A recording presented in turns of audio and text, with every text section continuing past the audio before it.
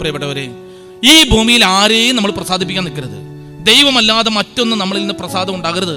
ദൈവപ്രസാദത്തിന് വിരുദ്ധമായത് ഒന്ന് നമ്മളിൽ നിന്ന് വരാതിരിക്കാൻ ശ്രദ്ധിച്ചു കൊള്ളുക. വിശ്വസിച്ചില്ല എങ്കിൽ ദൈവത്തെ പ്രസാദിപ്പിക്കാൻ പറ്റില്ല. ഓർക്കുക, നമ്മൾ ദൈവത്തിൽ ശക്തമായിട്ട് വിശ്വസിക്കുകയും ദൈവത്തോട് വ്യക്തിപരമായിട്ട് പ്രാർത്ഥിക്കുകയും ചെയ്യണം. ദാ പുത്രൻ നമ്മുടെ മുമ്പിൽ ഒരു മാതൃക വെച്ച് പോയിരിക്കുന്നു. അവൻ ചെയ്ത മാതൃക ഇതാണ്. അവൻ പിതാവിനെ പ്രസാദിപ്പിച്ച പുത്രനാണ്. അപ്പൊ ദൈവപ്രസാദം ഉണ്ടായി എന്നുള്ളതാണ് യേശു നമ്മുടെ മുമ്പിൽ ചെയ്തിരിക്കുന്ന ഏറ്റവും വലിയ മാതൃകകളിൽ ഒന്ന്.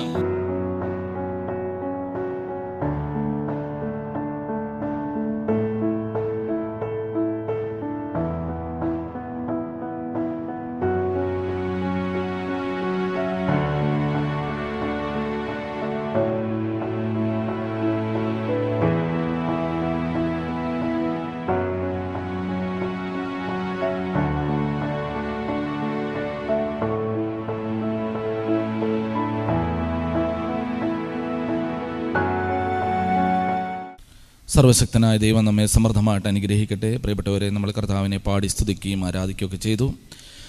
അല്പസമയം നാം ദൈവത്തിൻ്റെ വചനം കേൾക്കുകയാണ്. ദൈവത്തിൻ്റെ വചനമാണല്ലോ നമ്മെ ബലപ്പെടുത്തുന്നത്.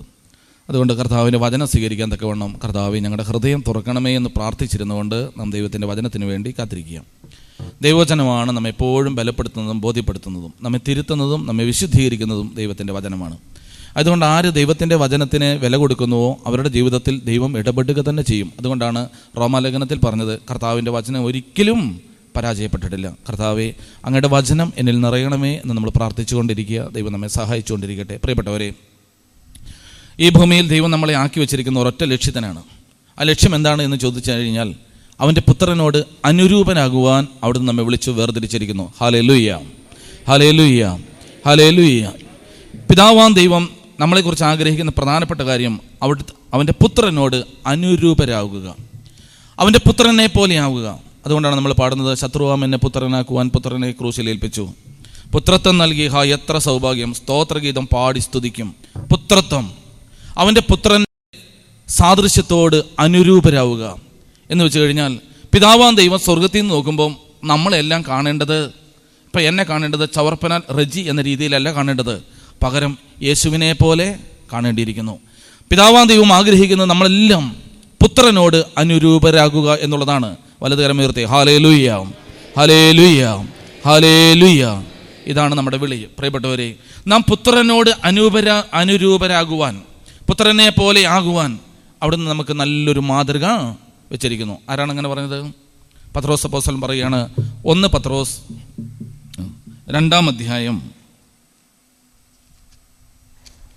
21-ാം തിരുവചനം. ഇതിനായിട്ടാണ് നിങ്ങൾ വിളിക്കപ്പെട്ടിരിക്കുന്നത്. എന്തെന്നാൽ ക്രിസ്തു നിങ്ങൾക്ക് വേണ്ടി സഹിക്കുകയും നിങ്ങൾ അനുകരിക്കുന്നതിന് വേണ്ടി നിങ്ങൾക്ക് മാതൃക നൽകുകയും ചെയ്തിരിക്കുന്നു. ക്രിസ്തു നിങ്ങൾക്ക് വേണ്ടി സഹിക്കുകയും നിങ്ങൾ അനുകരിക്കുന്നതിന് വേണ്ടി നിങ്ങൾക്കൊരു മാതൃക നൽകുകയും ചെയ്തിരിക്കുന്നു. ഹല്ലേലൂയ, ഹല്ലേലൂയ, ഹല്ലേലൂയ. അപ്പം നമ്മൾ ഓർക്കേണ്ട ഒരു കാര്യം, ഈ ഭൂമിയിൽ നമുക്ക് മാതൃകയായിട്ട് ഒരേ ഒരു വ്യക്തിയുള്ളൂ, അത് യേശുവാണ്. യേശുവല്ലാതെ മറ്റൊരു മാതൃക നമുക്കില്ല. അപ്പം നിങ്ങൾ ചോദിക്കും, വിശുദ്ധന്മാരോ? വിശുദ്ധന്മാർ നമ്മളെ വിളിക്കുന്നത് യേശുവിലേക്കാണ്. നമ്മൾ പണ്ട് എഴുതുന്ന ഒരു സമ്പ്രദായം ഉണ്ടായിരുന്നു, സ്കൂളിലൊക്കെ കോപ്പി എഴുതുമായിരുന്നു. കേട്ടിട്ടുണ്ടോ? കോപ്പി അടിക്കുന്നതല്ല, കോപ്പി എഴുതുന്നത്. എങ്ങനെയാണ് കോപ്പി എഴുതുക? ഇനി ആവർത്തന വിരസതയുണ്ട്, ക്ഷമിക്കണം. ശരി, എന്താണ് ഈ കോപ്പി എഴുതുക എന്ന് പറഞ്ഞു കഴിഞ്ഞാൽ? കോപ്പി എഴുതുക എന്ന് പറഞ്ഞു കഴിഞ്ഞാൽ മുകളിൽ ഇങ്ങനെ എഴുതി വെക്കും അല്ലേ? മുകളിൽ ഇപ്പോൾ ഒരു കാര്യം എഴുതി വെച്ചു. ഇനി നമ്മൾ അടുത്ത വരി എഴുതുന്നത് എവിടെ നോക്കിയിട്ടാണ് എഴുതുക? മുകളിലത്തെ വരി നോക്കി. മുകളിലത്തെ 1-ാമത്തെ വരി നോക്കി 2-ാമത്തെ വരി എഴുതി. ഇനി 3-ാമത്തെ വരി എഴുതുന്നതോ 2-ാമത്തെ വരി നോക്കി. 4-ാമത്തെ വരി എഴുതുന്നതോ തൊട്ട് മുകളിലുള്ള. ശരി, ഇങ്ങനെ എഴുതി വരുമ്പം തൊട്ട് മുകളിലുള്ള വരിയിൽ എവിടെയെങ്കിലും ഒരു തെറ്റുണ്ടെങ്കിലോ അതുപോലെ ആവർത്തിച്ചുകൊണ്ടിരിക്കും. ശരി, എല്ലാ വരികളും ആദ്യത്തെ വരി നോക്കി എഴുതിയാലോ? പറ. എല്ലാ വരിയും ആദ്യത്തെ വരി നോക്കി എഴുതിയാൽ തെറ്റേ വരത്തില്ല. കാരണം എവിടെയെങ്കിലും തെറ്റിയാലും പിന്നെയും നോട്ടം ആദ്യത്തെ വരിയിലേക്കാണ്. അവൻ നമുക്ക് വേണ്ടി ഒരു മാതൃക വെച്ചിരിക്കുന്നു. പറ ഹല്ലേലൂയ. അവൻ നമുക്ക് വേണ്ടി സഹിക്കുകയും ഒരു മാതൃക വെച്ചിട്ട് പോവുകയും ചെയ്തിരിക്കുന്നു. അതുകൊണ്ട് ക്രിസ്തുവാണ് നമ്മുടെ മാതൃക. എന്താണ് ക്രിസ്തുവിൻ്റെ മാതൃക? ഈ പുസ്തകത്തിലേക്ക് നോക്കിയാൽ ഉൽപ്പത്തി തൊട്ട് വെളിപാട് വരെ നമ്മൾ നോക്കുമ്പോൾ അവൻ നമുക്ക് വേണ്ടി വെച്ചിരിക്കുന്ന അനേകം മാതൃകകളുണ്ട്. അതിൽ വളരെ ചെറിയ ഒരു മാതൃക നമുക്കൊന്ന് ധ്യാനിക്കാൻ ശ്രമിക്കാം.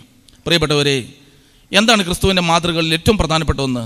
ലൂക്കോസിൻ്റെ സുവിശേഷം 3-ാം അധ്യായം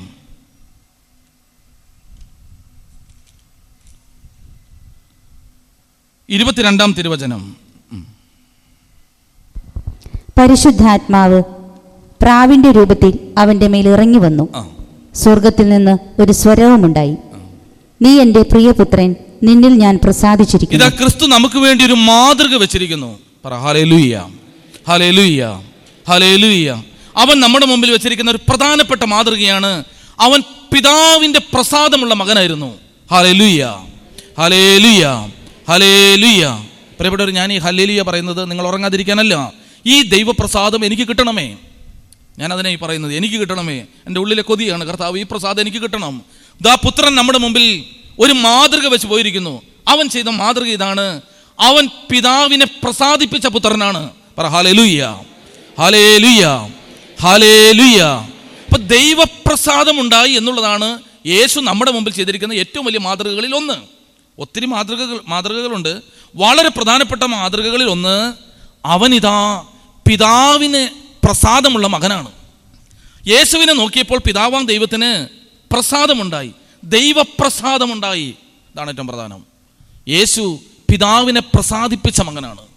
എങ്ങനെയാണ് പിതാവിന് പ്രസാദം ഉണ്ടാവുക? പിതാവിന് നമ്മുടെ മേൽ സംപ്രീതി ഉണ്ടാവുക. ഇതാ ഹെബ്രായ ലേഖനം 11:6, ഹെബ്രായർ 11:6 പറയുകയാണ്. വായിച്ചേ.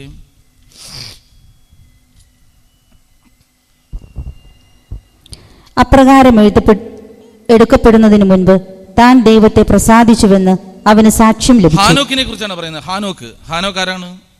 ദൈവത്തിന്റെ കൂടെ നടന്ന മനുഷ്യനാണ്. ഹാനോക്ക് ദൈവത്തോട് കൂടെ നടന്നു. എടുക്കപ്പെടുന്നതിന് മുമ്പ് താൻ ദൈവത്തെ പ്രസാദിപ്പിച്ചു എന്ന് അവന് സാക്ഷ്യം ലഭിച്ചു. എപ്പോഴാണ് സാക്ഷ്യം ലഭിച്ചെന്നറിയോ? എടുക്കപ്പെടുന്നതിന് മുമ്പ്. പറഞ്ഞ ഹല്ലേലൂയ, ഹല്ലേലൂയ. മരിക്കുന്നതിന് മുമ്പ് ഒരു സാക്ഷ്യം കിട്ടും. ജീവിച്ചിരിക്കുമ്പോൾ ചിലപ്പോൾ കിട്ടിയെന്ന് വരില്ല. നമ്മൾ ഈ നാട്ടിൽ സകല മനുഷ്യരെയും പ്രസാദിപ്പിക്കാൻ നടക്കരുത്. ഈ ഭൂമിയിലുള്ളവരെ പ്രസാദിപ്പിക്കാൻ നടന്നു കഴിഞ്ഞാൽ, അതുകൊണ്ടാണ് ബൈബിൾ പറയുന്നത്, ഒരുത്തൻ്റെ മരണം കാണാതെ അവനെ വിലയിരുത്തരുത്. ഈ ഭൂമിയിലുള്ള ആരെയും പ്രസാദിപ്പിക്കാൻ നടക്കരുത്. നിങ്ങൾക്ക് ഉള്ളതെല്ലാം കൊടുത്ത് നിങ്ങൾ ആരെങ്കിലുമൊക്കെ പ്രസാദിപ്പിച്ച് നോക്കൂ, ഒരിക്കലും ഒരുത്തനും തൃപ്തിപ്പെടില്ല. ഈ ഭൂമിയിൽ ആരെയും പ്രസാദിപ്പിക്കാൻ നമ്മൾ നടക്കരുത്. പമ്പര വിഡിത്തമാണ്. ദൈവം ഓരോരുത്തർക്കും ഇതെന്തിനാ തരുന്നതെന്നറിയോ? ദൈവം എല്ലാവരും രക്ഷപ്പെടണമെന്ന് ആഗ്രഹിക്കുന്ന വ്യക്തിയാണ്. അതാണ് യോഹന്നാൻ 3:16, തൻ്റെ ഏകജാതനിൽ വിശ്വസിക്കുന്ന ഒരുവനും നശിച്ചു പോകാതെ ബാക്കി പറ എല്ലാവരും നിത്യജീവൻ പ്രാപിക്കണമെന്ന് അവൻ ആഗ്രഹിച്ച തൻ്റെ ഏകജാതനെ നൽകി ലോകത്തെ സ്നേഹിച്ചു. അപ്പോൾ ദൈവം നമ്മളെ സഹായിക്കും നിത്യജീവൻ പ്രാപിക്കാൻ. ദൈവം എങ്ങനെയാണെന്ന് അറിയാം. ഇപ്പം ഞാൻ രക്ഷപ്പെടണമെന്ന് എൻ്റെ ദൈവത്തിന് കൊതിയാണ്. അപ്പം ഞാൻ നശിക്കാൻ സാധ്യതയുള്ള ഒരു സാഹചര്യം കണ്ടാൽ ദൈവം ഞാൻ രക്ഷപ്പെടാൻ വേണ്ടി എന്നെ സഹായിക്കും. ഇപ്പം സാമ്പത്തിക മേഖലയിൽ ഞാൻ അഹങ്കരിച്ച് വീണു പോകുമെന്ന് തോന്നിയാൽ തമ്പുരാൻ എന്നെ സഹായിക്കും. എങ്ങനെയെന്നറിയോ? എൻ്റെ സമ്പത്തിനിട്ടൊരു തട്ടം വെച്ച് തരും. കുടുംബത്തിൻ്റെ മഹിമയിൽ ഞാനിങ്ങനെ പൊങ്ങി നിൽക്കുകയെന്ന് വിചാരിച്ചോ? കർത്താവിന് തോന്നി ഇവൻ ഇതിൽ അഹങ്കരിച്ച് കഴിഞ്ഞാൽ ഇവൻ നശിച്ചു പോകും, നിത്യജീവൻ പ്രാപിക്കില്ല. അപ്പം കുടുംബ മഹിമയ്ക്കിട്ട് ഒന്നങ്ങോട്ട് തരും. മക്കളെ പ്രതി അഹങ്കരിക്കാന്ന് വിചാരിച്ചിട്ടോ അവിടേക്കിട്ടൊരു തട്ടങ്ങ് തരും. ദൈവത്തിന് മനസ്സിലായി യാബോക്ക് നദിയുടെ തീരത്ത് കിടക്കുന്ന പൂർവ്വപിതാവാണ്. യാബോക്ക് നദിയുടെ തീരത്ത് കിടക്കുന്ന ഈ ചെറുപ്പക്കാരൻ ലോകത്തിന് മാധ്യസ്ഥം വഹിക്കാനുള്ള ഒരു പൂർവ്വപിതാവാണ്. ഇവൻ ഈ അഹങ്കാരം കൊണ്ട് ജീവിച്ചാൽ ഇവൻ ഒരിക്കലും ആ പദവിയിലെത്തില്ല. അതുകൊണ്ട് ഇവനെ ദൈവമേ എന്നെ അനുഗ്രഹിക്കണമേ എന്ന പ്രാർത്ഥന ഇവൻ്റെ വായിൽ നിന്ന് വരണമെങ്കിൽ ഇവൻ്റെ ഉള്ളം തുടക്കിയിട്ടൊരു തട്ട് കൊടുക്കണം. ആരാണ് ചെറുപ്പക്കാരൻ? വേലായുധനോ? യാക്കോബ്, അബ്രഹാം, ഇസഹാക്ക്, യാക്കോബ് ഇതാ യാബോക്ക് നദിയുടെ തീരത്ത് തനിക്കുള്ളതെല്ലാം അക്കരയ്ക്ക് വിട്ടിട്ട് ദൂതനോട് മല്ലടിച്ച് നിൽക്കുകയാണ്. ഞാൻ മാനസാന്തരപ്പെടില്ല, ഞാൻ അങ്ങനെയൊന്നും ദൈവത്തെ വിളിക്കില്ല. കാരണം എന്താണ്? ഏസാവ് യാബോക്ക് നദി നീന്തി കടന്നു വന്നാൽ ഓടി രക്ഷപ്പെടാനുള്ള ആരോഗ്യം എനിക്ക് ഇനിയും ബാക്കിയുണ്ട്. കുബുദ്ധിക്കൊരു കുറവുമില്ല, ആരോഗ്യം ഇനിയും ബാക്കിയുണ്ട്. അപ്പൊ സ്വർഗത്തിലെ വാഴ്ത്തപ്പെട്ട ദൈവത്തിന് തോന്നി ഇവന്റെ ആരോഗ്യമാണ് ഇവന്റെ അഹങ്കാരം. ഒരു തൊടലങ്ങ് തൊട്ടു. ഒരിക്കലും ബൈബിളിൽ എഴുതിയില്ല ദൈവം ഒരു മഴുവെടുത്തിട്ട് അവൻ്റെ ഉള്ളം തുടക്കിട്ട് ചവിട്ടി ഓടിച്ചു കുത്തി, ഇങ്ങനെയൊന്നും എഴുതിയില്ല. ദൈവമായ കർത്താവ് അവൻ്റെ ഉള്ളം തുടയിൽ തൊട്ടു. സിംപ്ലി ടച്ച് ദ തൈ. ദൈവം ഒന്ന് തൊട്ടേ ഉള്ളൂ. തൊട്ടപ്പോൾ തൊടകുളിക്ക് പോയി. ഇനി അവൻ എന്നെ ചെയ്യാൻ പറ്റില്ല? ഇങ്ങോട്ട് പറ. ഓടാൻ പറ്റില്ല. ഓടാൻ പറ്റില്ല എന്ന് പറഞ്ഞപ്പോൾ ഇനി പുള്ളിക്കാരൻ എന്നെ ചെയ്തേ? ദൈവത്തെ കെട്ടിപ്പിടിച്ചിട്ട് പറഞ്ഞു, അങ്ങ് എന്നെ അനുഗ്രഹിച്ചല്ലാതെ പ്രിയപ്പെട്ടവരെ ഈ ഭൂമിയിൽ ആരെയും നമ്മൾ പ്രസാദിപ്പിക്കാൻ നിൽക്കരുത്. ദൈവമല്ലാതെ മറ്റൊന്നും നമ്മളിൽ നിന്ന് പ്രസാദം ഉണ്ടാകരുത്. ദൈവപ്രസാദത്തിന് വിരുദ്ധമായത് ഒന്ന് നമ്മളിൽ നിന്ന് വരാതിരിക്കാൻ ശ്രദ്ധിച്ചു കൊള്ളുക. പറ ഹല്ലേലൂയ, ഹല്ലേലൂയ, ഹല്ലേലൂയ. ഇത് ഹാനോക്ക് ദൈവത്തെ പ്രസാദിപ്പിച്ച് ജീവിച്ചു. ഹാനോക്ക് ദൈവത്തെ പ്രസാദിപ്പിച്ചു എന്ന് ലോകം അറിഞ്ഞത് എപ്പോഴെന്നറിയോ? എടുക്കപ്പെടുന്നതിന് മുമ്പ്. വീണ്ടും പറ ഹല്ലേലൂയ. പ്രിയപ്പെട്ടവരെ, ഇപ്പം നമ്മളെക്കുറിച്ച് പലതും പറയും. ഞാൻ ഈ ചെറുപ്പക്കാരൻ ഇങ്ങനെ പറയുമ്പോൾ എൻ്റെ ഉള്ളിൽ ഭയങ്കര സന്തോഷം. നാളുകളിൽ എൻ്റെ ദൈവം അവൻ്റെ മുമ്പിൽ എന്നെ തെളിയിക്കും, എനിക്ക് ഉറപ്പാ.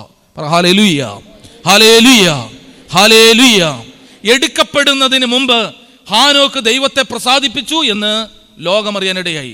ഈ കസേരകളിലിരിക്കുന്ന നമ്മൾ ഓർക്കണം, ഇന്ന് നമ്മൾ അനുഭവിക്കുന്ന പല ജീവിത മേഖലകളിൽ പലരും നമ്മളെക്കുറിച്ച് പലതരത്തിൽ വ്യാഖ്യാനിക്കും. വീടിനകത്ത് പ്രശ്നമായിരിക്കും, അമ്മായിയമ്മ, അമ്മായിയപ്പൻ, മരുമകൾ, ഇങ്ങനത്തെ പലതരത്തിലുള്ള പ്രതിസന്ധി ഉണ്ടാകും. ഒന്ന്, ഹാനോക്കിന് മുമ്പിൽ എടുത്തു വെച്ചിട്ട് ദൈവം പറയുകയാണ്, എടുക്കപ്പെടുന്നതിന് മുമ്പ് അവൻ ദൈവത്തെ പ്രസാദിപ്പിച്ചു എന്നൊരു സാക്ഷ്യം കിട്ടി. പറ ഹല്ലേലൂയ, ഹല്ലേലൂയ, ഹല്ലേലൂയ. അടുത്ത താഴോട്ട് വായിച്ച്, ദൈവത്തെ പ്രസാദിപ്പിക്കാൻ എന്നാ ചെയ്യണം? വിശ്വാസമില്ലാതെ ദൈവത്തെ പ്രസാദിപ്പിക്കുക സാധ്യമല്ല. വിശ്വാസം ഇല്ലാതെ ദൈവത്തെ പ്രസാദിപ്പിക്കാൻ പറ്റില്ല. അതാണ് പ്രധാനപ്പെട്ട ഘടകം. ദൈവത്തെ പ്രസാദിപ്പിക്കുന്ന ഒരു മാതൃക യേശു നമ്മുടെ മുമ്പിൽ വെച്ചു. എന്താണ് ദൈവം പ്രസാദിക്കാനുള്ള ഏക വഴി? ദൈവം പ്രസാദിക്കാനുള്ള ഒരു കാരണം ദൈവത്തിൽ വിശ്വസിക്കുക എന്നുള്ളതാണ്. വിശ്വസിക്കാത്ത ഒരു വ്യക്തിക്കും ദൈവപ്രസാദം കിട്ടില്ല. 21 ദിവസം മുട്ടുകുത്തിന്ന് 1.5 മണിക്കൂർ പ്രാർത്ഥിച്ചു, കൊള്ളാം, നല്ലതാണ്. 7 ദിവസം സ്പെഷ്യൽ കുർബാനയില്ലേ, നല്ലതാണ്. മഞ്ഞനിക്കരയ്ക്ക് അങ്ങോട്ടും ഇങ്ങോട്ടും നടന്നു, വളരെ നല്ലതാണ്. പക്ഷെ ദൈവം പ്രസാദിക്കണമെന്നില്ല. ദൈവം പ്രസാദിക്കണമോ? വിശ്വാസത്തിൽ നിന്ന് മാത്രമേ ദൈവപ്രസാദം ഉണ്ടാവുള്ളൂ. ബാക്കിയെല്ലാം ചെയ്യാം. വിശ്വാസം ഇല്ലാതെ ചെയ്താൽ ആ ചെയ്യുന്നതിന് വേറൊരു പേരാണ് റോമാലേഖനത്തിൽ പറയുന്നത്, വിശ്വാസത്തിൽ നിന്നല്ലാതെ ഉത്ഭവിക്കുന്നതെല്ലാം. ബാക്കി പറ, എത്ര കൊല്ലം ഈ കസേരയിൽ വന്ന് ഇരിക്കാൻ തുടങ്ങിയിട്ട്? വിശ്വാസത്തിൽ നിന്നല്ലാതെ ഉത്ഭവിക്കുന്നതെല്ലാം പാപമാണ്. റോമാർ 23 പറയാണ്, വിശ്വാസത്തിൽ നിന്നല്ലാതെ പ്രാർത്ഥന ഉയർന്നാൽ ആ പ്രാർത്ഥന പാപമാണ്. പ്രാർത്ഥിക്കുന്നത് പോലും പാപമാണ്. അപ്പോൾ നിങ്ങൾക്ക് ഇഷ്ടപ്പെട്ടില്ലല്ലേ? കേട്ടോ, ബൈബിൾ കിടക്കുകയാണ്. ശിഷ്യന്മാർ നിലവിളിയോട് നിലവിളി, കർത്താവേ രക്ഷിക്കണമേ, ഞങ്ങൾ ഇതാ നശിക്കുന്നു, ഗലീല കടലിൽ ഞങ്ങളുടെ പടക് മുങ്ങും. യേശു എഴുന്നേറ്റിട്ട് പറഞ്ഞു, അല്പവിശ്വാസികളെ, നിങ്ങൾ ഭയപ്പെട്ടതെന്ത്? അങ്ങനെ പറഞ്ഞത്. ശാസിക്കുകയാണ് ചെയ്തത്. പ്രാർത്ഥിക്കുമ്പോൾ ശാസിക്കുകയല്ല ദൈവം ചെയ്യേണ്ടത്. ഇത് പ്രാർത്ഥനയായിരുന്നില്ല. വിശ്വാസത്തിൽ നിന്നല്ലാതെ ഉത്ഭവിക്കുന്നതെല്ലാം ഇവിടെ പറ പാപമാണ്. അപ്പോൾ വിശ്വാസമാണ് വളരെ പ്രധാനപ്പെട്ടത്. ദൈവത്തിൽ വിശ്വസിക്കുക. അബ്രഹാം ദൈവത്തിൽ വിശ്വസിച്ചു, അതവന് നീതിയായിട്ട് പരിഗണിക്കപ്പെട്ടു. അപ്പോൾ വിശ്വസിക്കുക. വിശ്വസിക്കുന്നവരുടെ മേലാണ് ദൈവത്തിൻ്റെ സ്നേഹം ഒഴുകി ഇറങ്ങുക. വിശ്വസിക്കാത്തവരുടെ മേലും വിശ്വസിക്കുന്നവരുടെ മേലും ദൈവസ്നേഹം ഒഴുകും. പക്ഷെ അനുഭവിക്കാൻ പറ്റില്ല. അതെന്താ? വിശ്വസിച്ചാലും ശരി, വിശ്വസിച്ചില്ലേലും ശരി, ദൈവസ്നേഹം ഇങ്ങനെ ഒഴുകിക്കൊണ്ടിരിക്കും. അതുകൊണ്ടാണ് ബൈബിൾ ഇങ്ങനെ മറ്റൊരു ഭാഷയിൽ പറയുന്നത്, അവിടുന്ന് ദുഷ്ടന്മാരുടെ മേലും നല്ലവരുടെ മേലും മഴ പെയ്യുകയും സൂര്യനെ ഉദിപ്പിക്കുകയും ചെയ്യുന്നു. മഴ വീഴും, സൂര്യൻ്റെ വെയിലും വീഴും. പക്ഷെ വിശ്വാസിക്ക് അത് വേറെ രീതിയിൽ ഫീൽ ചെയ്യാൻ തുടങ്ങും. ഉദാഹരണം, ഇപ്പോൾ നമ്മൾ വെയിലത്ത്, നല്ല വെയിലത്ത് ഒരു മരത്തിൻ്റെ കഷ്ണം കൊണ്ടിടുക, അതിൻ്റെ അടുത്ത് തന്നെ ഒരു ഇരുമ്പിൻ്റെ കഷ്ണവും കൊണ്ടിടുക. വെയിലത്ത് 1 മണിക്കൂർ കഴിയുമ്പോൾ ചെല്ലുക, മരത്തിൻ്റെ കഷ്ണവും ഇരുമ്പിൻ്റെ കഷ്ണവും ഒരേ ഡെൻസിറ്റിയിലുള്ള ഒരേ ശക്തിയിലുള്ള സൂര്യപ്രകാശമാണ് സ്വീകരിച്ചത്. പക്ഷേ മരത്തിൻ്റെ കഷ്ണം നമ്മൾ കൈകൊണ്ടെടുത്ത് മാറ്റി വെക്കും. ആ ഇരുമ്പിൻ്റെ കഷ്ണം നേരം പിടിക്കാൻ പറ്റുമോ? അതെന്താ? സ്വീകരിച്ചതിൽ വ്യത്യാസമുണ്ട്. വിശ്വാസി സ്വീകരിക്കുന്നതും അവിശ്വാസി സ്വീകരിക്കുന്നതും വ്യത്യാസമാണ്. പ്രിയപ്പെട്ടവരെ, വിശ്വാസത്തോടെ സ്വീകരിച്ചു കഴിഞ്ഞാൽ അതിൻ്റെ ആഴം വേറെയാണ്. അപ്പം ദൈവസ്നേഹം നമ്മുടെ ഉള്ളിലേക്ക് ഇറങ്ങണമെങ്കിൽ, ദൈവത്തിന് നമ്മുടെ മേൽ പ്രസാദം ഉണ്ടാകണമെങ്കിൽ ദൈവത്തിൽ വിശ്വസിക്കാൻ പറ്റുക എന്നുള്ളതാണ് ഏറ്റവും പ്രധാനപ്പെട്ട ഘടകം. ദൈവത്തിൽ വിശ്വസിക്കുക. പറ ഹല്ലേലൂയ, ഹല്ലേലൂയ. ഞാനിവിടെ കഴിഞ്ഞ ആഴ്ച പറഞ്ഞതെന്ന് തോന്നുന്നു. എന്താണ് ദൈവത്തിൽ വിശ്വസിക്കുക? കഴിഞ്ഞ ആഴ്ച പറഞ്ഞതെന്ന് എൻ്റെ ഓർമ്മ. ഈ നമ്മുടെ ഒരു ശുശ്രൂഷയിൽ എങ്ങോട്ട് പറഞ്ഞ പോലെയാണ്. എന്താണ് വിശ്വസിക്കുന്നത്? അത് ഞാൻ വേറെ രീതിയിൽ ചോദിച്ചാൽ അത് പറഞ്ഞതാണെങ്കിൽ എന്നെ ഓർമ്മപ്പെടുത്തണം. പറഞ്ഞതാണെങ്കിൽ ഒന്നോട് പറയാം. എന്തുവാ വിശ്വസിക്കുന്നത്? അല്ല, വിശ്വാസം ഉണ്ടോ? ഞാനങ്ങനെ ചോദിച്ചാൽ തന്നെ നിങ്ങൾക്ക് ഇഷ്ടപ്പെടുകയില്ല. എന്നെ മെനക്കെട്ട ചോദിക്കുന്നത് ഈ നട്ടക്കണ്ട വെയിലത്ത് ഈ സമയത്ത് ഇവിടെ വന്നിരിക്കുന്നത് വിശ്വാസം ഇല്ലാത്തതുകൊണ്ടാണോ? അല്ല. അപ്പം ഞാനിവിടെ പറഞ്ഞതുപോലെ എൻ്റെ മനസ്സ് വന്നു. എന്ത് വിശ്വസിക്കുന്നു? ദൈവം ഉണ്ടെന്ന് വിശ്വസിക്കുന്നു അല്ലേ? അത് പറഞ്ഞല്ലേ ഞാൻ. അങ്ങനെ ആരും വിശ്വസിക്കുന്നുണ്ട്? വായിക്കേ, യാക്കോബ് 2:19. ദൈവമേകനാണെന്ന് നീ വിശ്വസിക്കുന്നു, അത് നല്ലതു തന്നെ. പിശാചുക്കളും അങ്ങനെ വിശ്വസിക്കുന്നു. എന്ന് മാത്രമല്ല അവർ ഭയന്ന് വിറയ്ക്കുകയും ചെയ്യുന്നു. മൂഢനായ മനുഷ്യ, പ്രവൃത്തികൾ കൂടാതെയുള്ള വിശ്വാസം ഫലരഹിതമാണെന്ന് നിനക്ക് തെളിയിച്ചു തരേണ്ടതുണ്ടോ? കാര്യം വിശ്വാസമുണ്ട്, ദൈവം ഏകനാണെന്ന് വിശ്വസിക്കുകയും ദൈവം എന്ന് കേൾക്കുമ്പോൾ പേടിക്കുകയും ചെയ്യുന്നുണ്ട്. പക്ഷെ ആ വിശ്വാസത്തെ പറയുന്നത് ഇങ്ങനെയാണ്, മൃതമായ വിശ്വാസം. യാക്കോബിന്റെ ലേഖനം 2:26 വചനം. ആത്മാവില്ലാത്ത ശരീരം മൃതമായിരിക്കുന്നത് പോലെ പ്രവൃത്തി കൂടാതെയുള്ള വിശ്വാസവും മൃതമാണ്, ശവമാണ്. മൃതദേഹത്തിന് തുല്യമാണ് വിശ്വാസം. ഇന്ന് നമ്മുടെ വിശ്വാസത്തിന്റെ പല മേഖലയിലും അങ്ങനെയാണ്. കാര്യം പേരുകെട്ട വിശ്വാസമാണ്, മൃതദേഹത്തിന് തുല്യമാണ്. എന്താണ് മൃതദേഹത്തിന്റെ പ്രത്യേകത? എന്ത് രസമാണ്, പെട്ടിയിൽ ഇങ്ങനെ കിടക്കുമ്പോൾ സൈഡിൽ മുല്ലപ്പൂ ഒക്കെ വെച്ച് എല്ലാ പൂക്കളും വെച്ച് റോസാപ്പൂ എല്ലാം വെച്ച് ഇങ്ങനെ അയ്യോ നോട്ടം കണ്ടാൽ തന്നെ. ഇപ്പോഴത്തെ ഡെഡ് ബോഡിയൊക്കെ കണ്ടാൽ കണ്ണെടുക്കാൻ തോന്നൂല്ല.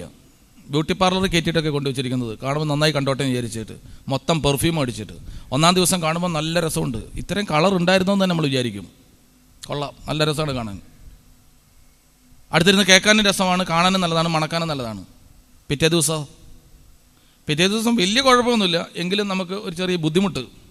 മൂന്നാം ദിവസം അതേപോലെ ഇരുന്നാലോ കാണാം, പക്ഷെ അടുത്തേക്ക് വരാൻ പറ്റുന്നില്ല, മൂക്ക് പൊത്തിക്കൊണ്ടേ വരുള്ളൂ അല്ലേ. 2-3-4 ദിവസങ്ങൾ കഴിഞ്ഞാലോ മണക്കാൻ മാത്രമല്ല കാണുമ്പോഴും പേടിയാവുന്നു. അവിടെ ഇവിടെയൊക്കെ അടർന്നു തുടങ്ങി, ചിലയിടത്തൊക്കെ വീർത്ത് പൊട്ടാൻ തുടങ്ങി. മൃതദേഹത്തിൻ്റെ പ്രത്യേകത എങ്ങനെയാണ്? എങ്ങനെയൊക്കെ സൂക്ഷിച്ചു കഴിഞ്ഞാലും ഒരു പരിധി കഴിഞ്ഞാൽ അത് ദുർഗന്ധം വമിപ്പിക്കാൻ തുടങ്ങും. അതിൻ്റെതായ ഭീകരതയും അതിൻ്റെതായ വൾഗാരിറ്റിയും പുറത്തേക്ക് കൊണ്ടുവരാൻ തുടങ്ങും. പ്രിയപ്പെട്ടവരെ, മൃതദേഹം പോലെയുള്ള വിശ്വാസം, ജീവനില്ലാത്ത വിശ്വാസവും ഇങ്ങനെ ഉണ്ടാകാൻ തുടങ്ങും. അപ്പോൾ വിശ്വാസം എങ്ങനെയുള്ളതായി തീരണം? ഗലാത്യർ 5:6. ഗലാത്യർ 5:6.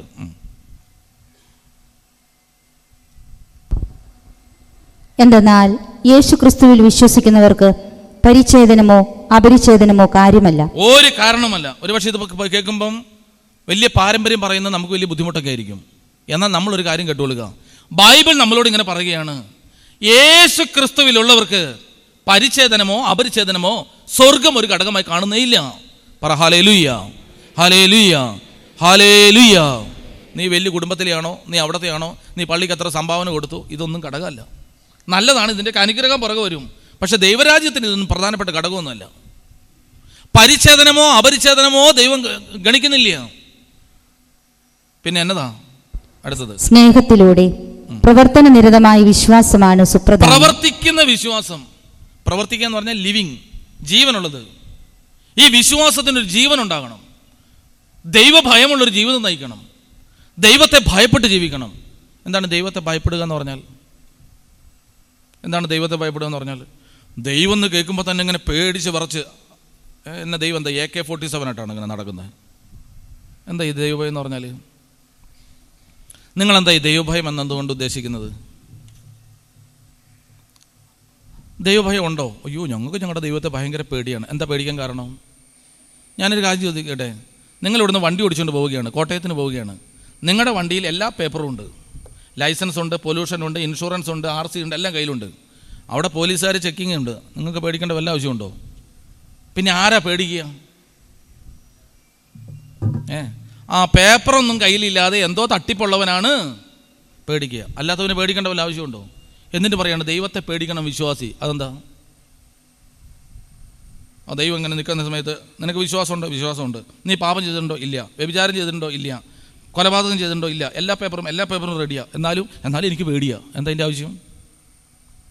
ഇപ്പം എന്താ ഈ ദൈവഭയം എന്ന് പറഞ്ഞാൽ? പ്രിയപ്പെട്ടവർ, ദൈവഭയം എന്താണ് എന്നറിയണമെങ്കിൽ ലൂക്കോസിൻ്റെ സുവിശേഷം 5-ാം അധ്യായത്തിൽ, അത് ഞാനിവിടെ പറഞ്ഞിട്ടുണ്ടെന്ന് എനിക്ക് തോന്നുന്നത്, പത്രോസ് അപ്പോസ്തലൻ നമ്മളെ പഠിപ്പിച്ചു തരികയാണ് എന്താണ് ദൈവഭയം. ലൂക്കോസ് 5-ാം അധ്യായത്തിൽ കിടക്കുകയാണ്. കർത്താവ് ഒരു ദിവസം ഇങ്ങനെ ഗലീല കടലിൻ്റെ തീരത്ത് നിന്ന്, തിബരിയസ് കടലിൻ്റെ തീരത്ത് നിന്ന് സുവിശേഷം പ്രസംഗിക്കുകയാണ്. പ്രസംഗിച്ചുകൊണ്ടിരുന്ന സമയത്ത് ആൾക്കാർ വന്നുകൂടി. അപ്പോൾ നോക്കുമ്പോൾ നിൽക്കാൻ സ്ഥലമില്ല. കരയിൽ നിന്നാൽ ജനം ഉന്തി തള്ളി കടലിലിടും. അപ്പോൾ കർത്താവ് പറഞ്ഞു എല്ലാവരും കൂടി തീരത്തേക്ക് ഓടി വരികയാണ്. പത്രോസിനോട് പറഞ്ഞൊരു കാര്യം ചെയ്യും, സ്റ്റേജൊന്നുമില്ല, നിൻ്റെ വള്ളം എടുത്തിട്ട് ഞാൻ അതിൻ്റെ പടിയെ കയറി നിൽക്കട്ടെ. അപ്പോൾ പത്രോസിൻ്റെ വള്ളത്തിൽ കയറി നിന്നു. പത്രോസിൻ്റെ ഇപ്പോഴത്തെ അവസ്ഥ എന്താണെന്നറിയാവോ? പത്രോസിൻ്റെ ഇപ്പോഴത്തെ അവസ്ഥ രാത്രി മുഴുവൻ മീൻ പിടിക്കാൻ പോയതാണ്. രാത്രി മുഴുവൻ മീൻ പിടിക്കാൻ പോയിട്ട് ഗലീല കടലിൽ പറ്റുന്നോടത്തിൽ കൂടെ ഒക്കെ വല എറിഞ്ഞിട്ടും ഒരു ചെറു മത്തി പോലും കിട്ടിയില്ല.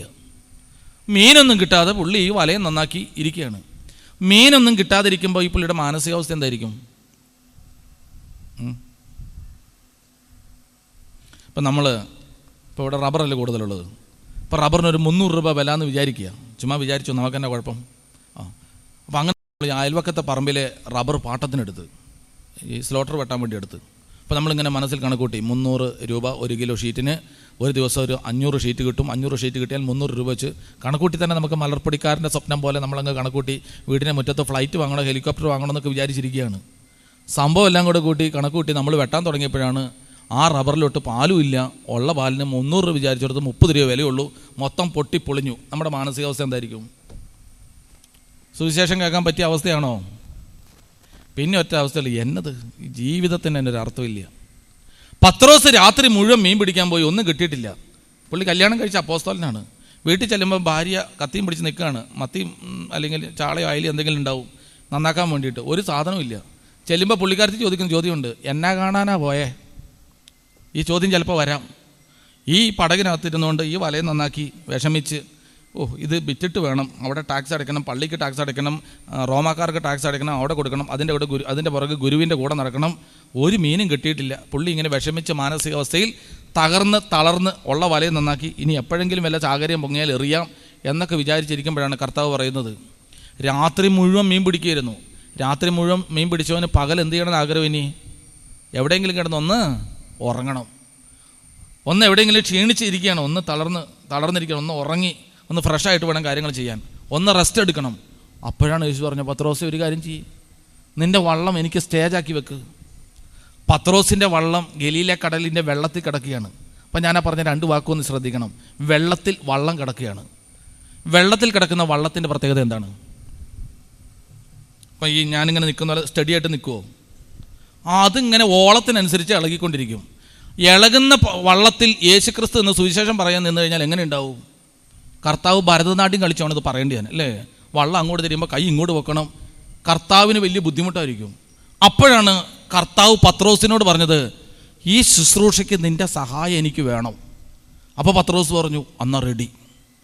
വല ശരി, നീ പറഞ്ഞതല്ലേ, ഒരു കാര്യം ചെയ്തേക്കാം, വള്ളം റെഡി. കർത്താവ് പ്രസംഗം അങ്ങോട്ട് തുടങ്ങി. പത്രോസ് വള്ളത്തിലങ്ങ് ഇരിപ്പും തുടങ്ങി. കർത്താവിൻ്റെ പ്രസംഗം നീണ്ടു. അതിൻ്റെ അർത്ഥം സ്റ്റേജ് കറക്റ്റായിട്ട് ആള് കൈകാര്യം ചെയ്തിട്ടുണ്ട്. എന്ന് വെച്ചാൽ പത്രോസ് മധ്യസ്ഥ പ്രാർത്ഥനയിലാണ്. യേശു സുവിശേഷം പറയുന്നു, പത്രോസ് മധ്യസ്ഥ പ്രാർത്ഥനയിൽ.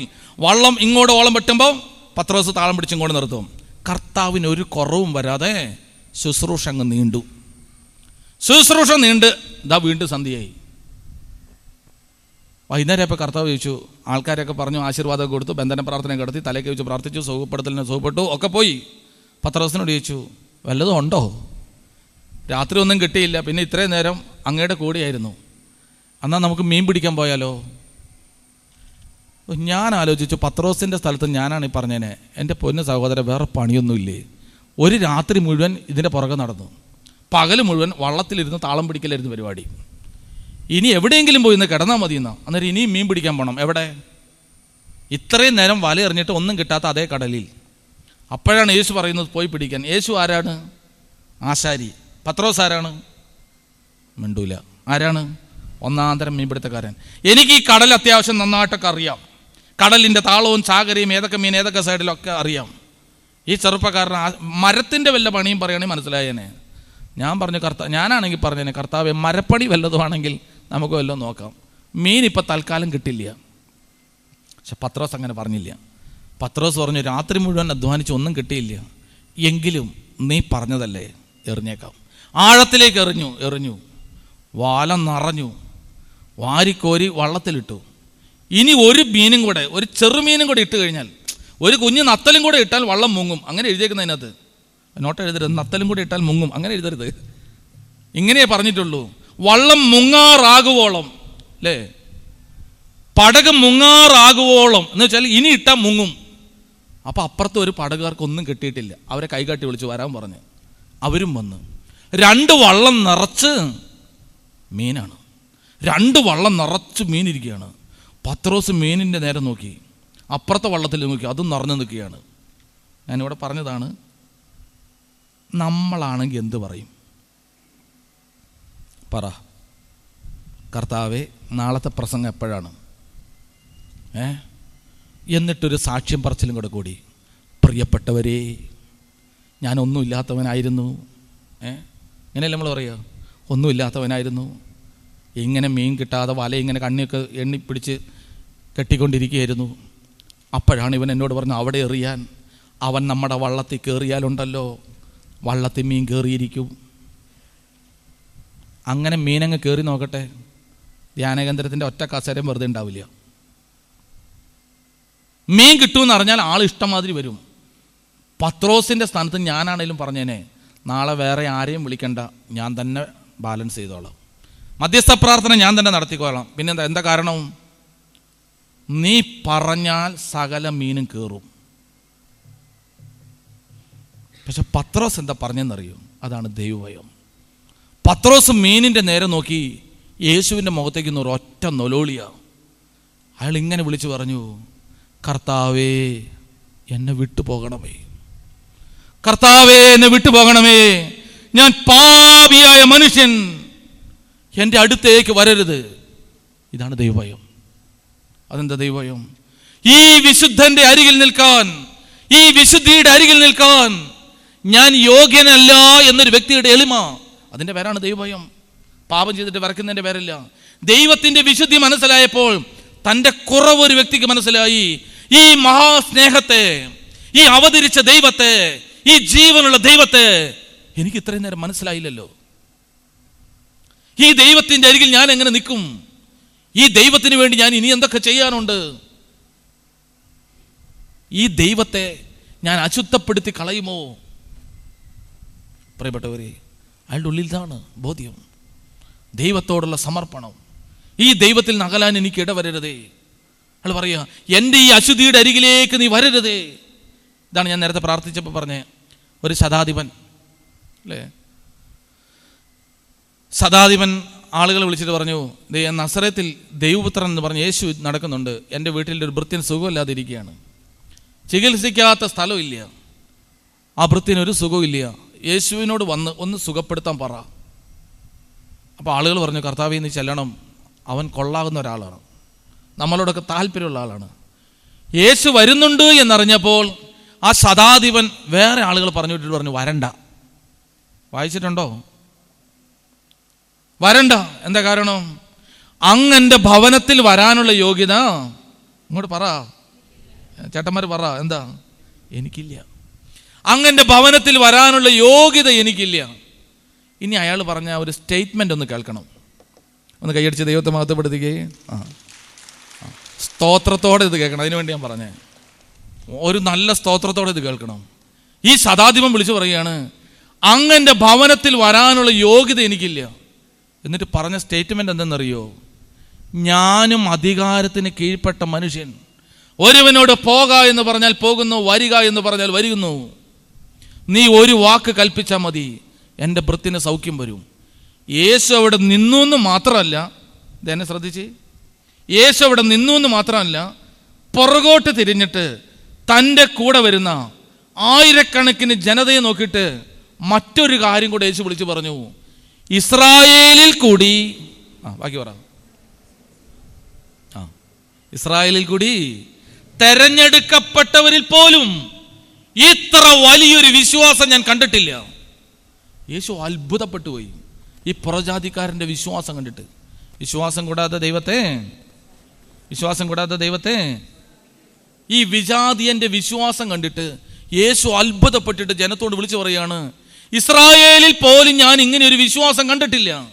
ഞാൻ നിങ്ങളോട് ചോദ്യം ചോദിക്കട്ടെ, എന്താണ് ഇയാളുടെ വിശ്വാസം? ഇത്രമാത്രം യേശു പൊക്കി പറയാൻ എന്താ സംഭവിച്ചവിടെ? കർത്താവേ, നീ എൻ്റെ വീട്ടിൽ വരണ്ട, ഒരു വാക്ക് പറഞ്ഞാൽ മതി. അതാണ് ഇത്ര വലുത്. അതിനല്ല യേശു പറഞ്ഞത്. പകരം അയാൾ പറഞ്ഞു, ഞാനും അധികാരത്തിന് കീഴ്പ്പെട്ട മനുഷ്യൻ, ഒരു വാക്ക് കൽപ്പിച്ചാൽ മതി, എൻ്റെ ഭൃത്യനോട് പോക എന്ന് പറഞ്ഞാൽ പോകും, വരിക എന്ന് പറഞ്ഞാൽ വരും. ഞാനും അധികാരത്തിന് കീഴ്പ്പെട്ട മനുഷ്യൻ. എന്താ അർത്ഥം? അർത്ഥം ഇത്രയേ ഉള്ളൂ. അയാൾ യേശുവിനെ മനസ്സിലാക്കി. എങ്ങനെ? ഇതാ കേൾക്കുക. അയാൾ പറയാണ്, ഞാനും അധികാരത്തിന് കീഴ്പ്പെട്ട മനുഷ്യൻ, എൻ്റെ കീഴിലും പടയാളികളുണ്ട്. എന്ന് വെച്ചാൽ, ഉദാഹരണം, ഇപ്പോൾ ഇവിടെ തൂത്തോട്ടി ധ്യാനകേന്ദ്രം. ഇപ്പോൾ ധ്യാനകേന്ദ്രത്തിൽ ഞങ്ങൾക്ക് ഓരോരുത്തർ വന്ന് ഘോരഘോരോടെ പ്രസംഗിക്കും, ഓരോ കാര്യങ്ങൾ ചെയ്യും. കാരണം എന്താണ്?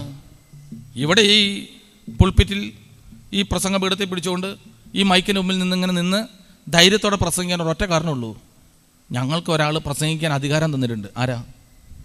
ഇവിടുത്തെ മെത്രാപോലിത്ത പറഞ്ഞു, അച്ഛൻ പോയി പ്രസംഗിക്ക്. അല്പം കഴിഞ്ഞിട്ട് പറയാണ്, ഇനി പ്രസംഗിക്കണ്ട. പിന്നെ പ്രസംഗിക്കാൻ പറ്റുമോ?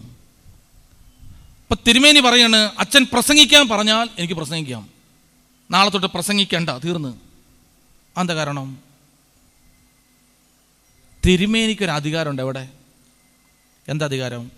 തിരുമേനിക്ക് സഭ ഒരു അധികാരം കൊടുത്തിട്ടുണ്ട്, അല്ലേ? സഭയുടെ ഒരു അധികാരമുണ്ട്. തൂത്തുകുടി ധ്യാനകേന്ദ്രം സഭ ആശീർവദിച്ചു, സഭ വാഴ്ത്തി, പീലക്സിനോസ് തിരുമേനി ഇതിൻ്റെ ചുമതലക്കാരനായി സഭ അധികാരപ്പെടുത്തി. അപ്പം തിരുമേനിയുടെ മുകളിൽ ഒരു അധികാരം കിടക്കുകയാണ്. ആരുടെ അധികാരം? സഭയുടെ അധികാരം. പറ ഹല്ലേലൂയ. ഞാൻ ഈ പറയുന്ന ഉദാഹരണം മനസ്സിലാക്കാൻ വേണ്ടിയാണ്. തിരുമേനിയുടെ മുകളിൽ ഒരധികാരം കിടക്കുന്നു. ഈ അധികാരത്തിൻ്റെ കീഴിലാണ് ആരുള്ളത്?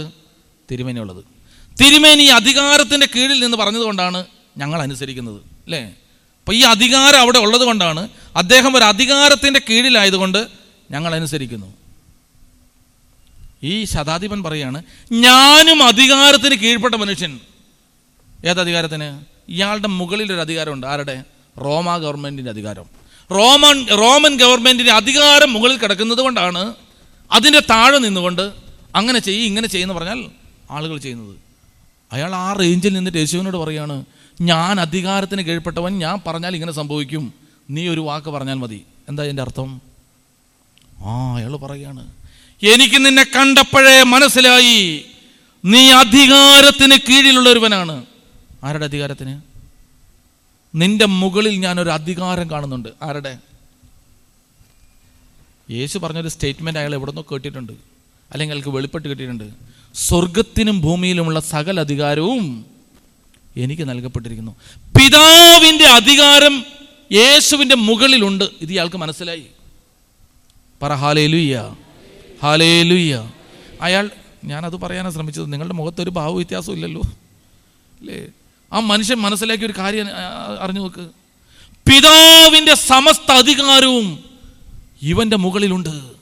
ഇവൻ പറഞ്ഞാൽ സ്വർഗത്തിലും ഭൂമിയിലുള്ള സകല അധികാരവും ഇവൻ്റെ മുകളിലുണ്ട്.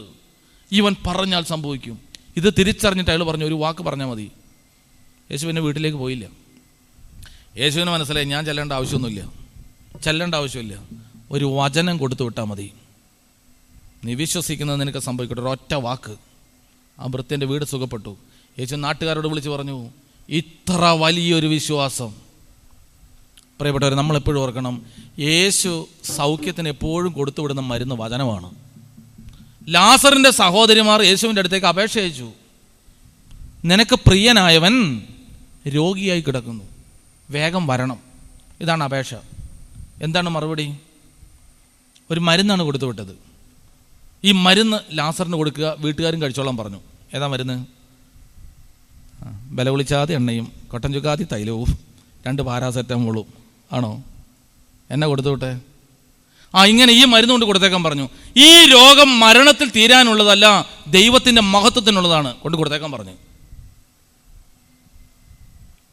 വന്നിട്ട് മാർത്തയോട് പറയുകയും ചെയ്തു, വിശ്വസിച്ചാൽ നീ ദൈവത്തിൻ്റെ. പ്രിയപ്പെട്ടവരെ, വിശ്വാസിക്ക് മാത്രമേ ദൈവപ്രസാദത്തിന് അർഹതയുള്ളൂ. വിശ്വസിക്കാൻ കഴിയാതെ നമ്മുടെ വേദനകളിലും ഭാരങ്ങളിലും കിടന്നു നമ്മൾ ആകുലപ്പെട്ടാൽ, അതാ നേരത്തെ പിനോച്ചൻ അത്രയും നേരം ശക്തമായിട്ട് പറഞ്ഞത്, ഈ ഭയവും ആകുലതയും ടെൻഷനും കാരണം വന്നു കഴിഞ്ഞാൽ അവിടെ നിന്ന് ദൈവപ്രസാദം ഉണ്ടാവില്ല. എനിക്കൊരു ദൈവമുണ്ട്, ആ ദൈവത്തെ വെളിപ്പെടുത്തി എൻ്റെ യേശു എൻ്റെ അരികിലുണ്ട്. ഈ യേശുവിൽ വിശ്വസിച്ച് സൗഖ്യം പ്രാപിക്കുക. അല്ലാതെ നമ്മുടെ ഭാരങ്ങളിലേക്കും നമ്മുടെ വിഷമങ്ങളിലേക്കും കുറവുകളിലേക്കും സങ്കടങ്ങളിലേക്കും മാത്രം നോക്കി നിന്നാൽ ദൈവപ്രസാദം നടക്കില്ല. യോഹന്നാൻ്റെ സുവിശേഷം 5-ാം അധ്യായം.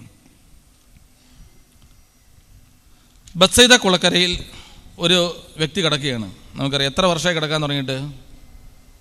യോഹന്നാൻ്റെ സുവിശേഷം 5-ാം അധ്യായം ഒന്ന് വായിച്ചേ,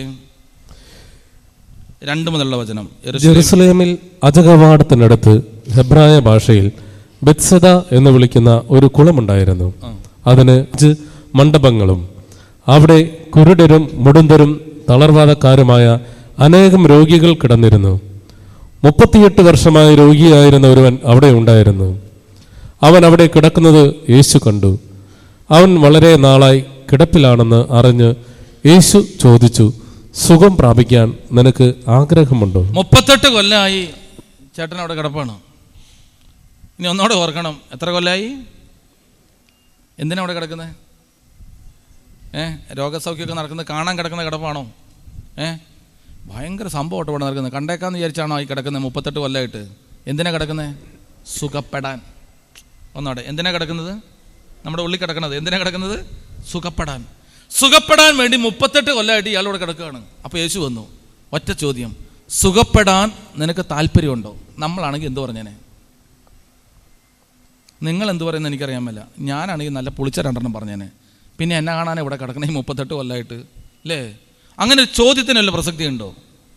നിങ്ങളിതേ ഇവിടെ നിന്ന് ഇറങ്ങിയിട്ട് മണർകാട് കവലയിൽ നിന്ന് കോട്ടയത്തിന് പോകാൻ വേണ്ടി വണ്ടി കാത്തുക, ഒറ്റ വണ്ടിയും വരുന്നില്ല. അങ്ങനെ നിൽക്കുമ്പോൾ ഞാനൊരു വണ്ടിയും കൊണ്ട് വന്നു. എന്നിട്ട് ചോദിച്ചു, എങ്ങോട്ട് പോവാ? കോട്ടയത്തിന്. പോരുന്നുണ്ടോ?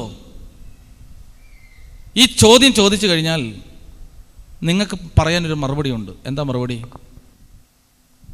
ചോദ്യം ഇങ്ങനെയാണ്, പോരുന്നുണ്ടോ? എന്താ മറുപടി പറയാൻ നിങ്ങൾക്കുള്ളത്? ഒന്നുകിൽ പോരുന്നുണ്ടെന്ന് പറയാം, ഇല്ലെങ്കിൽ പോരുന്നില്ല എന്ന് പറയാം അല്ലേ? യേശു 38 കൊല്ലമായിട്ട് കിടക്കുന്ന ആളോട് ചോദിക്കാൻ കൊള്ളാത്തൊരു ചോദ്യം ചോദിച്ചത്, സുഖപ്പെടാൻ നിനക്ക് താല്പര്യമുണ്ടോ? ഇയാൾ എന്ത് മറുപടിയാണ് പറയേണ്ടത്? പറ. ഇങ്ങനെ ചോദിക്കാൻ വേണം അല്ലേ? ഞാനാണെങ്കിൽ ചോദിക്കും, പിന്നെ എന്നെ കാണാൻ ഇവിടെ കിടക്കണേ, എന്നാ ചോദ്യം അത്? അങ്ങനെ ചോദിക്കാം. അല്ലെങ്കിൽ പറയാം ഉണ്ട്, ഇല്ലെങ്കിൽ ഇല്ല. ഒരു എസ് ഓർ നോ ചോദ്യമാണിത്. ഒന്നുകിൽ ഉണ്ട് അല്ലെങ്കിൽ ഇല്ല, വേറൊരു ഉത്തരം ഇതിനില്ല അല്ലേ? അതാ ഞാൻ പറയുന്നത്, കോട്ടയത്തേക്ക് കയറാൻ നേരത്ത് ബസ്സിൽ കയറാൻ വണ്ടി നിർത്തിയിട്ട് കയറുന്നുണ്ടോ ചേച്ചി അല്ലെങ്കിൽ ചേട്ടാന്ന് ചോദിച്ചു കഴിഞ്ഞാൽ നിങ്ങൾക്ക് പറയാൻ ഒറ്റ ഉത്തരവേ ഉള്ളൂ, ഉണ്ട് അല്ലെങ്കിൽ ഇല്ല. ഇയാൾ എന്താ മറുപടി പറഞ്ഞത്? അവൻ പറഞ്ഞു, കർത്താവേ, വെള്ളമിളകുമ്പോൾ എന്നെ കുളത്തിലേക്ക് ഇറക്കാൻ ആരുമില്ല. അതെന്ത് മറുപടിയാണത്? വണ്ടി നിർത്തിയിട്ട് ഞാൻ ചോദിച്ചു പോരുന്നുണ്ടോ? അപ്പോൾ നിങ്ങൾ പറയാണ്, എന്തോരം നേരമായി നിൽക്കാൻ അറിയാൻ തുടങ്ങിയിട്ടെന്നറിയോ? ആദ്യം ഒരു ബസ് പോയി നിർത്തിയില്ല, കാറ് പോയി നിർത്തിയില്ല, വേറൊരു മോട്ടോർ സൈക്കിൾ വന്ന് കൈ കാണിച്ചു. ഇതൊന്നും പറയേണ്ട വല്ല ആവശ്യമുണ്ടോ? കയറുന്നുണ്ടോ എന്ന് ചോദിച്ചത് ഒന്നുകിൽ ഉണ്ടെന്ന് പറയാം, ഇല്ല ഇല്ലെന്ന് പറയാം.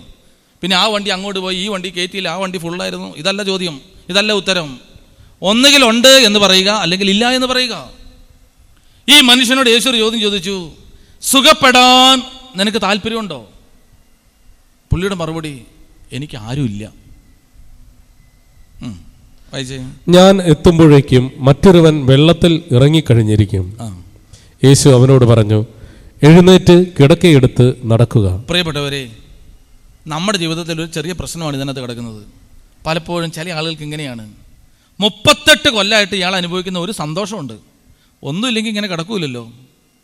38 കൊല്ലമായിട്ട് പുള്ളി അവിടെ കിടക്കുമ്പോൾ പുള്ളിക്ക് ഉള്ളിൻ്റെ ഉള്ളിൽ ഇതുണ്ട്. ഈ 38 കൊല്ലം ആ കിടക്കയുടെ ചൂട് പുള്ളി പതുക്കെ പിടിച്ചിട്ടുണ്ട്. ഞാൻ പറഞ്ഞതിൻ്റെ അർത്ഥം എന്താ അറിയോ?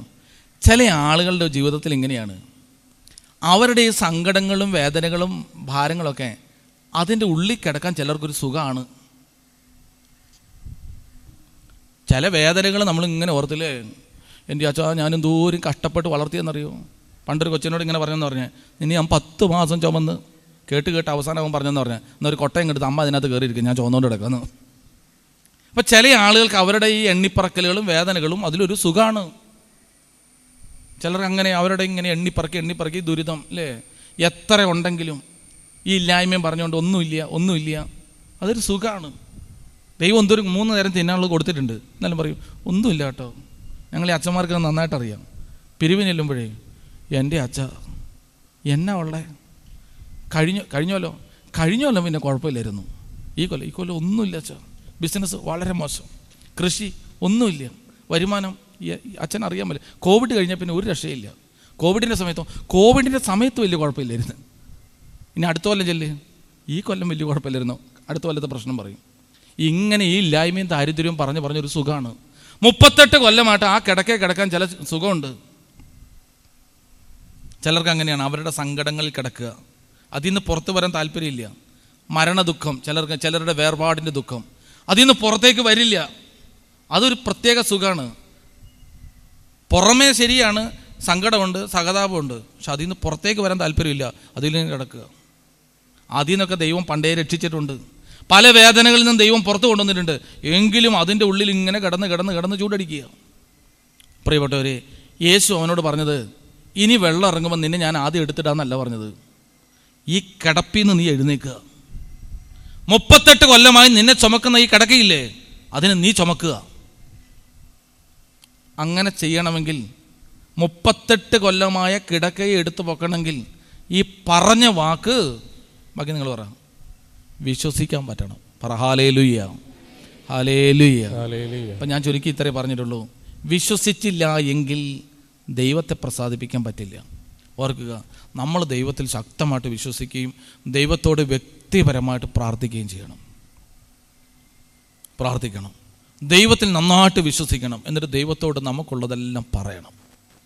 വളരെ സ്നേഹത്തോടെ നമ്മുടെ ദൈവത്തോട് പറയണം.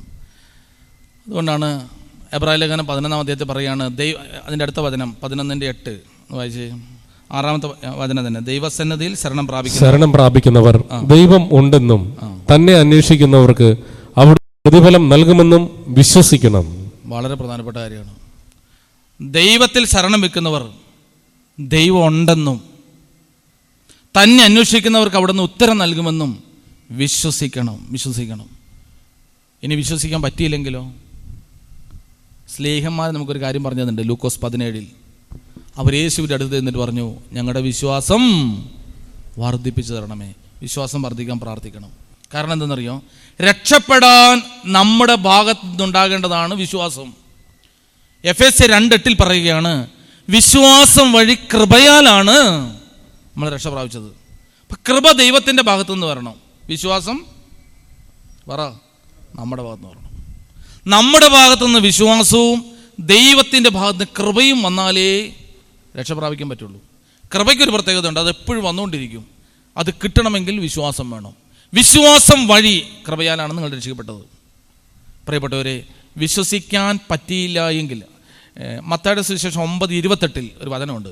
മത്തായി 9:28 വചനം എങ്ങനെയാണ്? 2 അന്ധന്മാർ യേശുവിൻ്റെ അടുക്കൽ വന്നു. ദാവീദിന്റെ പുത്രാ, ഞങ്ങളെ സുഖപ്പെടുത്തണം. ചോദ്യം ഇങ്ങനെയാണ്, എനിക്കിത് ചെയ്തു തരാൻ കഴിയുമെന്ന് നിങ്ങൾ വിശ്വസിക്കുന്നുവോ? എനിക്കിത് നിങ്ങൾക്ക് ചെയ്തു തരാൻ കഴിയുമെന്ന് നീ വിശ്വസിക്കുന്നുവോ? അപ്പം നമ്മൾ ഈ ധ്യാനത്തിനിരുന്നുകൊണ്ട് നമ്മുടെ ഉള്ളിലേക്ക് ദൈവം ചോദിക്കുന്ന ചോദ്യമുണ്ട്. നിന്റെ ജീവിതത്തിൽ നിനക്കിത് ചെയ്തു തരാൻ കഴിയുമെന്ന് നീ വിശ്വസിക്കുന്നുവോ? ആ വിശ്വാസം എപ്പം നമ്മളിൽ നിന്ന് പുറത്തു വരുന്നുവോ അന്നേരം അത് സംഭവിക്കും. കാനാന്യക്കാരി സ്ത്രീ യേശുവിൻ്റെ പുറകെ നടക്കുകയാണ്. പുറകെ നിലവിളിച്ചുകൊണ്ട് വരികയാണ്, സുഖപ്പെടുത്തണം, കൊച്ചിനെ സുഖപ്പെടുത്തണം, എൻ്റെ കൊച്ചിന് പിശാച് ബാധയാണ്, സുഖപ്പെടുത്തണം. കുറേ നേരം വിളിക്കിടന്ന് നിലവിളിച്ചിട്ട് യേശു മൈൻ്റെ കഥ പോവാണ്. യേശുവിൻ്റെ കാതുകളിലേക്ക് ഈ ശബ്ദം എത്തുന്നില്ല. അപ്പോൾ ശിഷ്യന്മാർ ചെന്ന് തോണ്ടി, പത്രോസായിരിക്കും മിക്കവാറും, ഗുരു എത്ര നേരമായി, എപ്പോൾ തുടങ്ങിയതായി നിലവിളി കൊണ്ട് പുറകെ നടക്കുന്നത്? എന്തെങ്കിലും ഒരു വാക്ക് അതിനോട് പറ. എത്ര നേരമായി ഈ പ്രാർത്ഥന തുടങ്ങിയിട്ട് അല്ലേ? എത്ര ദിവസമായി? ശിഷ്യന്മാരുടെ മധ്യസ്ഥ പ്രാർത്ഥനയും കൂടെ കിട്ടി. അപ്പം മറുപടി, ഇസ്രായേൽ കുടുംബത്തിലെ നഷ്ടപ്പെട്ടു പോയ കുഞ്ഞാടുകളുടെ ഇടയിലേക്കല്ലാതെ എന്നെ അയച്ചിട്ടില്ല. അതാ പെണ്ണ് കേട്ട്. ഇസ്രായേൽ ഭവനത്തിലെ നഷ്ടപ്പെട്ട കുഞ്ഞാടുകളുടെ ഇടയിലേക്കല്ലാതെ എന്നെ അയച്ചിട്ടില്ല. ആ പെണ്ണ് കേട്ട്. ഇനി അവിടെ നിൽക്കേണ്ട വല്ല കാര്യമുണ്ടോ? അവൾ പിന്നെയും പുറകെ കൂടി, കർത്താവെ സുഖപ്പെടുത്തണം, കൊച്ചിന് സുഖമില്ല, വേറെ എവിടെയും രക്ഷയില്ല, സുഖപ്പെടുത്തിയേ പറ്റൂ. അപ്പോൾ കർത്താവ് തന്നെ അടുത്ത മറുപടി, മക്കളുടെ അപ്പം എടുത്ത് ബാക്കി പറ നായ്ക്കുട്ടികൾക്ക് ഇട്ട് കൊടുക്കുന്നത് ഇനി അവിടെ നിൽക്കേണ്ട വല്ല കാര്യമുണ്ടോ? നമ്മളാണെങ്കിൽ നിൽക്കുമോ? ഒന്ന് ആലോചിച്ച് നോക്കി. ഇനി നിൽക്കാൻ പറ്റും. ചെയ്യേണ്ടവൻ തന്നെ മറുപടി പറഞ്ഞു, മക്കളുടെ അപ്പം എടുത്ത് പട്ടിക്കിട്ട് കൊടുക്കുന്നത് ശരിയല്ല, ഇനി പോയാൽ മതി. അപ്പോൾ അവൾ അവിടെ നിന്നിട്ട് പറയുകയാണ്, സത്യമാണ് കർത്താവ് നീ പറഞ്ഞത്, മക്കളുടെ അപ്പം പട്ടിക്കിട്ട് കൊടുക്കാൻ പാടില്ല, സത്യമാണ് നീ പറഞ്ഞത്. എന്നിട്ട് അവൾ ഇങ്ങനെയും കൂടെ പറഞ്ഞു, പക്ഷേ മക്കളുടെ വേസ്റ്റ് അത് പട്ടിക്ക്, ആ വാക്കറിയാവോ പിന്നെന്താ പറഞ്ഞത്? അത് പട്ടിക്ക്. പിന്നെ പറഞ്ഞ വാക്കിലാണ് കർത്താവ് നിന്നു പോയത്. അപ്പം മക്കൾക്ക് അവകാശപ്പെട്ടതാണ്, പക്ഷെ മേശപ്പുറത്ത് വീഴുന്ന വേസ്റ്റ് പട്ടിക്ക് അവകാശപ്പെട്ടതാണ്. അവൾ പറഞ്ഞു, എനിക്ക് ഇങ്ങനൊരു അവകാശം ഉണ്ടല്ലോ. യേശു ഇവിടെ നിന്നിട്ട് പറഞ്ഞു, പോ, നിന്റെ വിശ്വാസം പോലെ സംഭവിക്കൂ. എന്താ പുറത്തു വന്ന സ്ത്രീയിൽ നിന്ന്? അവളുടെ വിശ്വാസം. പല പ്രതിസന്ധികളുണ്ടായി. അപ്പോസ്തലന്മാരുടെ പ്രതിസന്ധി. യേശു ക്രിസ്തു തന്നെ പറഞ്ഞു, മക്കളുടെ അപ്പം എടുത്ത് പട്ടിക്ക് ഇട്ട് കൊടുക്കുന്നത് ശരിയല്ല. പക്ഷെ അവളുടെ വിശ്വാസം കെട്ടില്ല. വിശ്വാസത്തിലാണ് ദൈവശക്തി ഉണ്ടാകുക. ഇതും കൂടെ വായിച്ച് അവസാനിപ്പിക്കുക. റോമ 4 അധ്യായം, റോമാലേഖനം 4 അധ്യായം 17 മുതലുള്ള തിരുവചനം. ഞാൻ നിന്നെ അനേകം ജനതകളുടെ പിതാവാക്കിയിരിക്കുന്നുവെന്ന് എഴുതിയിരിക്കുന്നുവല്ലോ. 18 തൊട്ട് നിന്റെ സന്തതി ഇപ്രകാരമായിരിക്കും എന്ന് പറയപ്പെട്ടിരുന്നതനുസരിച്ച് താൻ അനേകം ജനതകളുടെ പിതാവാകുമെന്ന് പ്രതീക്ഷയ്ക്ക് സാധ്യത ഇല്ലാതിരുന്നിട്ടും പ്രതീക്ഷയോടെ അവൻ വിശ്വസിച്ചു. ഒരു സാധ്യത ഇല്ലാതിരുന്നിട്ടും വിശ്വാസത്തിന്റെ പ്രതീക്ഷ മാത്രം കുറഞ്ഞില്ല. അടുത്തത്, 100 വയസ്സായ തന്റെ ശരീരം മൃതപ്രായമായിരിക്കുന്നെന്നും സാറായുടെ ഉദരം വന്യമാണെന്നും അറിയാമായിരുന്നിട്ടും അവന്റെ വിശ്വാസം ദുർബലമായില്ല. സാഹചര്യങ്ങളെല്ലാം പ്രതികൂലമാണ്. പ്രാർത്ഥിച്ച് മടുത്തു. മധ്യസ്ഥ പ്രാർത്ഥന നടത്തി മടുത്തു. ഞായറാഴ്ചകളിൽ തൂത്തുകൂടി ധ്യാനത്തിന് വന്ന് എത്ര ആഴ്ചയായി വരാൻ തുടങ്ങിയിട്ട്. പക്ഷെ വിശ്വാസം മാത്രം ദുർബലമായില്ല. ശരീരം ദുർബലമായി നടന്ന് കാലുവേദന തുടങ്ങി, കാര്യങ്ങളൊന്നും നടക്കാത്ത സ്ഥിതിയിലായി. പക്ഷെ വിശ്വാസം മാത്രം ദുർബലമായില്ല. എന്താണ് വിശ്വാസം ദുർബലമാകാത്തതിന്റെ കാരണം? അടുത്ത വചനം. വിശ്വാസമില്ലാത്തവനെ പോലെ ദൈവത്തിന്റെ വാഗ്ദാനത്തിനെതിരായി അവൻ ചിന്തിച്ചില്ല. ചിന്തയാണ് പ്രധാനം, ആലോചനയാണ് പ്രധാനം. വിശ്വാസത്തിനെതിരായി, ദൈവത്തിന്റെ വാഗ്ദാനത്തിനെതിരായി ചിന്തിക്കാൻ പറ്റിയ ഒരു തലയായിരുന്നില്ല അബ്രഹാമിന്റെ തല. സാഹചര്യങ്ങളെല്ലാം പ്രതികൂലമാണ്. പക്ഷെ തലയ്ക്കകത്ത് കിടക്കുന്നത് എന്തെന്നറിയോ? ദൈവത്തിന്റെ വാഗ്ദാനം. വിശ്വാസമില്ലാത്തവനെ പോലെ ദൈവത്തിന്റെ വാഗ്ദാനത്തിനെതിരെ അവൻ ചിന്തിച്ചില്ലെന്ന് മാത്രമല്ല, അങ്ങനത്തെ ചിന്തകൾ, നാശത്തിന്റെ ചിന്തകൾ, തകർച്ചയുടെ ചിന്തകൾ, തളർത്തുന്ന ചിന്തകൾ തലയ്ക്കകത്തേക്ക് കടന്നു വരാതെയിരിക്കാൻ. അടുത്ത വചനം. ദൈവത്തെ മഹത്വപ്പെടുത്തിക്കൊണ്ട് അവൻ വിശ്വാസത്താൽ ശക്തി പ്രാപിച്ചു. അവൻ ദൈവത്തെ മഹത്വപ്പെടുത്തി വിശ്വാസത്തിൽ ശക്തിപ്പെട്ടു. പ്രിയപ്പെട്ടവരെ, വിശ്വാസത്തിനെതിരായ ചിന്ത വരാതിരിക്കാൻ വിശ്വാസികളുടെ പിതാവായ അബ്രഹാം ദൈവത്തെ മഹത്വപ്പെടുത്തിക്കൊണ്ട്, എന്താണോ തൻ്റെ സാഹചര്യം, ആ സാഹചര്യത്തിൽ നിന്നുകൊണ്ട് ദൈവത്തെ മഹത്വപ്പെടുത്താൻ തുടങ്ങി. കടബാധ്യതയാണോ, കുടുംബ പ്രശ്നങ്ങളാണോ, ശാരീരിക രോഗങ്ങളാണോ, ജീവിതത്തിലെ ഭാരങ്ങളും പ്രയാസങ്ങളുമാണോ, അതിൻ്റെ നടുവിൽ നിന്നുകൊണ്ട് ദൈവത്തെ മഹത്വപ്പെടുത്തുക. അങ്ങനെ വിശ്വാസത്തിൽ ശക്തിപ്പെടുക. വിശ്വാസം കൂടാതെ ദൈവത്തെ ദൈവത്തിൽ ശരണം തേടുന്നവർ ദൈവം ഉണ്ടെന്നും തന്നെ ആശ്രയിക്കുന്നവർക്ക് അവിടുന്ന് ഉത്തരം നൽകുമെന്നും വിശ്വസിക്കണം.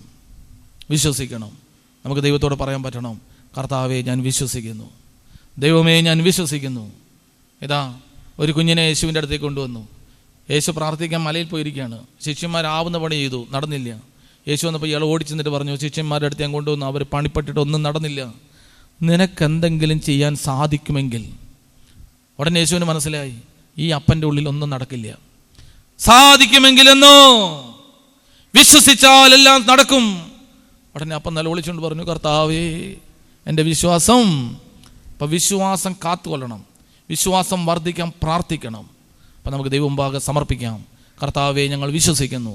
ഈ വിശ്വാസ കൂട്ടായ്മയിൽ ഞാൻ കഴിഞ്ഞ ആഴ്ചയൊക്കെ പറഞ്ഞതുപോലെ 2-3 പേർ കൂടിയാൽ നടുവിൽ വരുമെന്ന് വാക്ക് തന്നവനിൽ വിശ്വസിച്ചുകൊണ്ട് നമുക്ക് എഴുന്നേറ്റ് നിന്ന് ദൈവത്തെ ഒന്ന് മഹത്വപ്പെടുത്തി പാട്ടുപാടി നമുക്ക് ആരാധനയിലേക്ക് പ്രവേശിക്കാം.